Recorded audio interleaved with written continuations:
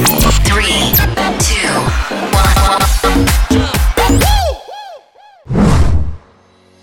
Welcome to Life Molding Nuggets with Abraham Owushini, your daily inspirational boost to mold minds and achieve life goals.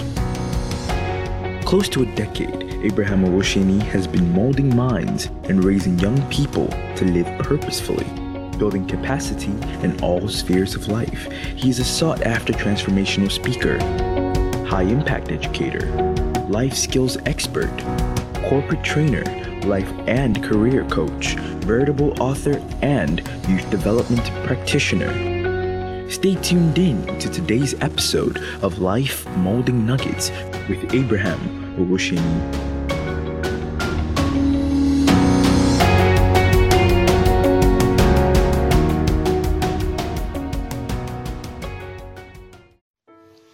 A very good morning to you. This is Abraham Owushini, your host. Since this month began, I've been sharing life molding nuggets on ethics and lifeguard. I'm sure it's been most insightful for you. You can listen to previous episodes using the link on my social media bio at Abraham Owushini on Facebook, Instagram, and on Twitter.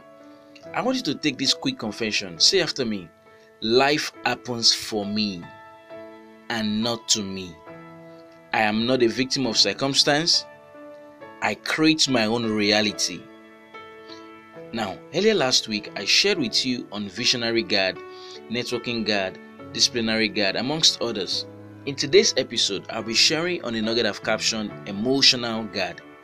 As humans, you are created with a mind, a will, as well as emotions. Of no doubt, you have feelings. This is why if someone should hurt you, you can feel it, even though it's not physical. How can you guard your feelings? This is what I'm sharing with you this morning. Follow through with me. How can you avoid negative emotions at home, your workplace, and generally in the society? How can you avoid emotional stress and traumas? Here is the secret. You need this emotional guard. This is what it says. Whatever the circumstance may be, do not react to them. Rather, respond. In other words, do not work from your feelings, work from your reasons.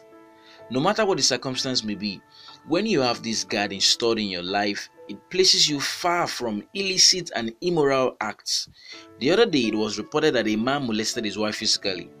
When he was asked and interrogated why he did what he did, seeing the state of maltreatment of the wife, he was sobbing in his response. When he said he didn't want to hurt her, he didn't know what came over him, he was only so angry.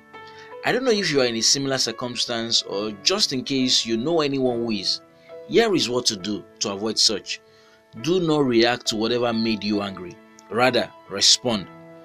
Do not work from your feelings of anger. Work from your reasons not to be angry. Here is the difference.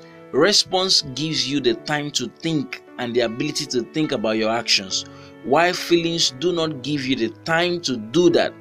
The next time you have a hurtful feeling towards someone, sit back, forced to think about your response. Don't just react. Similarly, to make this emotional guard work effectively for you, you must have shock absorbers, just as vehicles do. This will help you to accommodate hurtful feelings. Look at this. Have you been in a transit terminal or a bus before where someone mistakenly and unknowingly bumps into you or steps on your feet? Obviously, it will be hurtful.